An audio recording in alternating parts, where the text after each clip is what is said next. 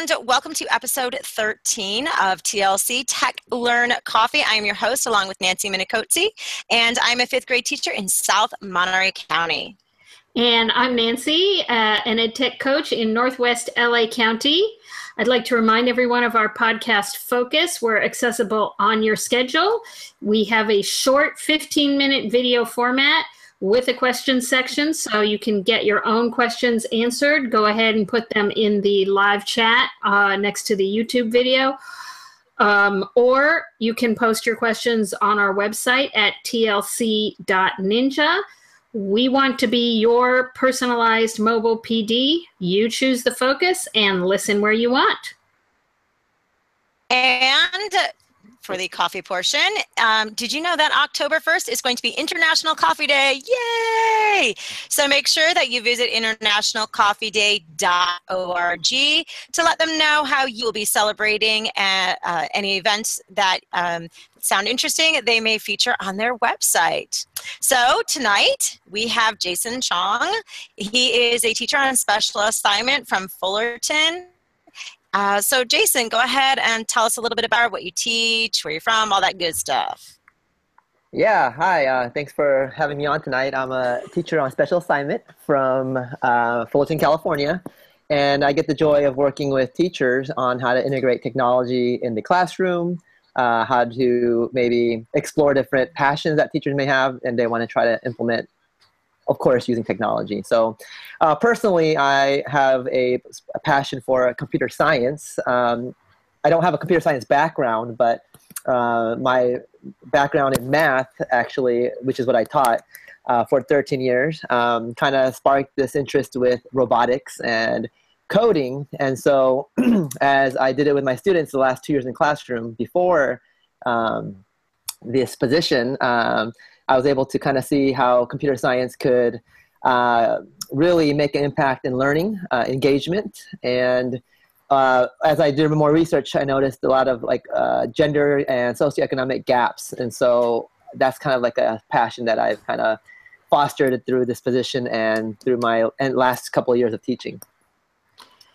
So awesome. Yeah, go ahead, Nancy. No, I was just going to say that was really great, and I'm wondering how you do that. So in this special assignment role, we have different levels. We're a K-8 district, so coding and robotics is or computer science is a very, very technical and big topic. So for, let's say, the lower one grades, like kindergarten, second grade, we try to teach coding principles as our focus. So we do a lot of Dash robots, Ozobots, and B-bots, and trying to kind of develop an understanding with the young ones, like what it means to give conditional statements and how to, follow a function or what a loop looks like. So we highlight those things by letting them just engage in the robotics. A lot of times robots are cute and cool, and so they love that and dig it. And so we actually help the teachers then see that it's not intimidating. Really what we do is say, you can do your daily routines and try to take that and put a computer science coding principle spin on how they interact with their students. So if you're going to do a routine on behavior, instead of saying, Johnny, don't do that, if Johnny, you do this behavior, then this consequence will come. And things like that. And even how they outline the classroom or decorate their classroom, putting up different poster boards that look like maybe block coding or script language that could look kind of coding-like, and small things like that to start.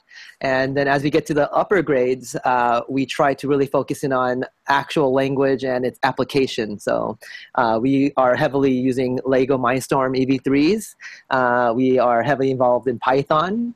And so we try to kind of defuse the teacher fear and then go in and just kind of allow students to see these robots and coding in actual lessons. And so let the robot and coding be a catalyst to how they introduce lessons. And so kind of that's been our approach so far. That sounds fabulous. I love the idea of the posters. I had not thought of that, doing the Blockly type looking posters. I think that you could do that for a lot of things. That could be really fun. Yeah, I was just thinking the same thing. Like, God, that's a really great idea. What a fun way to introduce that. You can have that in so many different applications. And like you were saying too, you know, with your math background, that goes right into the math with, you know, fifth grade. I'm just starting now with, you know, certain creation. And God, that would be so cool with that. Ooh, nice idea. Thank you, Jason. That's awesome.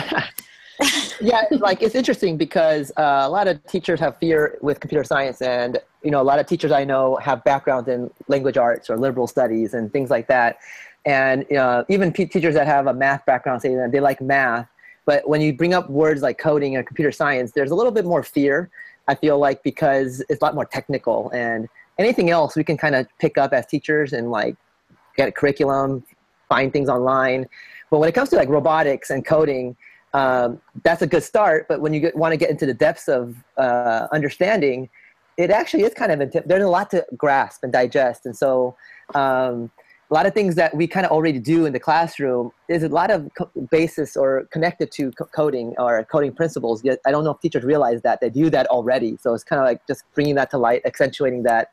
And there's so many like applications like math, like the mathematical practices. I mean, computer science hits all of them perfectly. Oh, yeah. So attend to precision and look at your reasoning, critique the reasoning of others, and all those kinds of things. It's right up there. Definitely. But I really like how you're talking about addressing the teachers' hesitations and fears and showing them that a lot of it is something that they're already doing. Yeah, and I think what happens is that teachers don't give themselves enough credit because they think STEM and coding, computer science, all this are these things are like new or separate ideas. But really, there has always been integration. I mean, every student, or every parent, every household has internet, computers, tablets, a lot of those things. So a lot of that background on how to function utilizes sometimes the principles that they just have to bring to light, I guess, bring forward a little bit more. That's all. So how do you introduce computer science to your students? You've talked about how you kind of integrate it and, you know, so that they're a little less intimidated by it. How do you introduce it to your students? Yeah, so when I was a teacher, I did a lot more of it as a extension activity or something that they can like do as a center and get involved with. And so, you know, Code Academy or code.org or all these things have a lot of preset lessons. Like you don't even have to kind of walk them through it. Or Khan Academy, you know, they also have a big computer science portion. So initially I kind of started with just investigate, and I've realized in my area there are a lot of students that already know code for some form or another, or they've dabbled in it by themselves. There are a lot of self-taught coders. So they a lot of times know more than me. So I would just be like, hey, you know, showcase what you know with that passion. And I might replace out an activity that I did for like a skill practice and say, well, show it to me in a code, create a calculator. Then that would suffice as your assessment or your skill. So I let that first be the introduction, like let those who are interested showcase that first. And then I dabbled in the Lego robot first and basically kind of try to integrate it out into, let's say, a lesson and just be like, you know, I don't know how this is going to go, but I'll just model this robot first and look, this is what it could do. And so, you know, why don't you guys try this little step? And then they kind of like, and I give it an option, like, go ahead and try it next. So whatever you want to do with it, you have free time to play or try it out.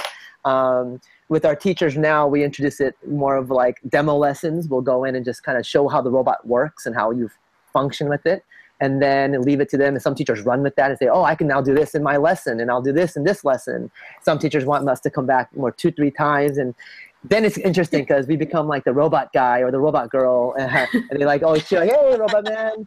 So it's pretty funny. Yeah, you know, it's one of these, hey. So that's kind of interesting. And like I mentioned before, the daily routine part was, I think, the more powerful way where it becomes less threatening and more open. And because it's integrated into the routines, it's integrated to their management, it's integrated to what they already do. So.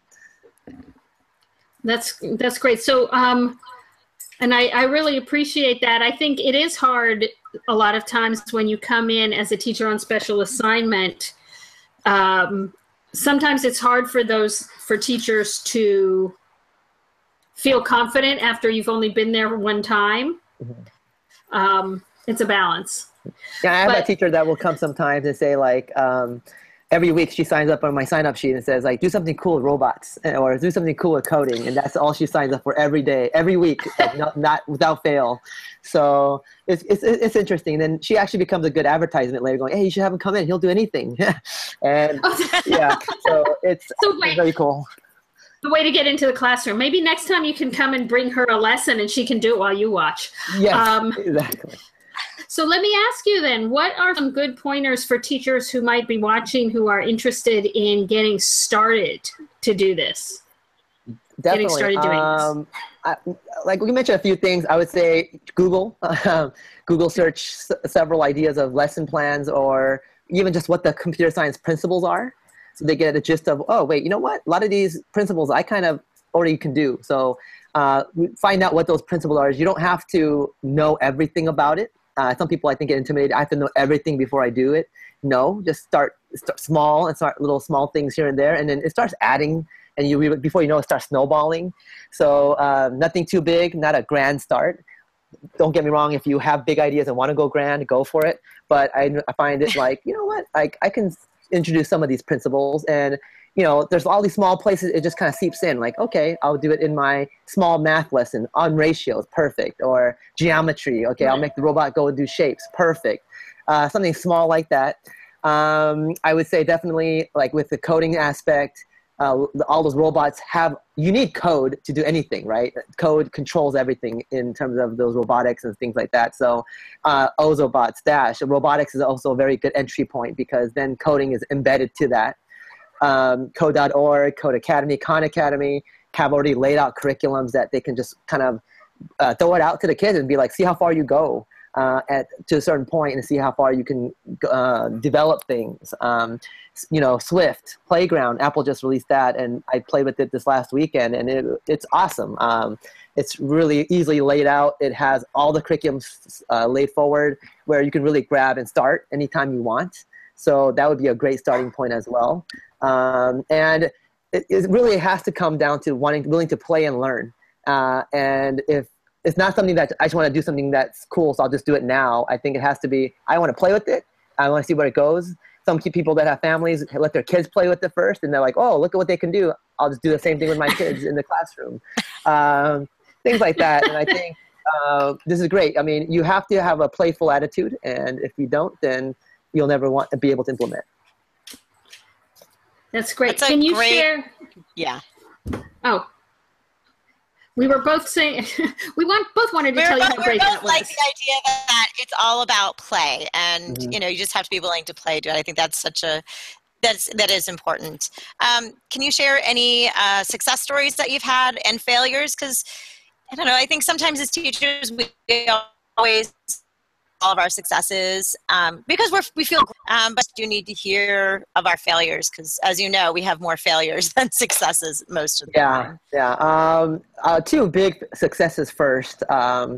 We have great administration and leadership with vision and support. So my boss, our assistant soup of technology, basically said, I went into the idea, I love this robotics thing, can we do a competition? And he was like, go for it. And basically kind of a black underground budget, go for what you want to do. So I was thinking, you know what? All right, I'll start with 5 schools and see if they're interested in doing some sort of Lego robotics competition that they want to be a part of. We're a school district of 20, and all said and done, from December to January, 17 schools said, I'll do it. So I'm like, awesome. So we got clubs going. I got a partnership with a nonprofit who was willing to kind of help and send teachers over. So we had our first ever robotics competition. We call it FSC Robot Nation. And 17 schools participated, 4th grade through 8th grade. 3 challenges that the robots had to do. It was after school clubs. Kids came and they were like coding to do these challenges, and they came and it was like a sporting event. We had announcer, MC. We had teams with all their shirts and logos on, like NASCAR. And we had about 500 students come. We had about 1,000 parents. We had a FSD press team of students that went and interviewed kids and videotaped. And it was amazing. It was our first ever. This year we're going to expand and keep going. That was a huge success. Oh, yeah. That sounds fantastic. I don't want to interrupt, but I'm going to because Sure. our timer went off. Oh, got it. No problem. So we have our final minute for you to wrap up. Any last things you'd like to leave the audience with? Sure. Thanks for this topic, first of all, to both of you for allowing me to share a little bit. And computer science, as you know, Obama and the federal government says, CS for all is a very, very crucial thing. And we always talk about STEM and computer science on a superficial level, but there's a deep, deep need and well that we have to tap into. So I encourage everyone to just take that leap, dive in, crash, burn, but yet know that the deeper you crash, the more impact you're making with your students. So please try. Yeah. Oh, I love that. Yeah. So yeah, I want to thank you both for this time too. It was great. It was fun. Well, thank Thanks you. for coming on. We appreciate you being here and spreading the good word and all those good things. We appreciate it. All right. So I think that's our episode for tonight. And join us in 2 weeks when we talk Common Sense Media.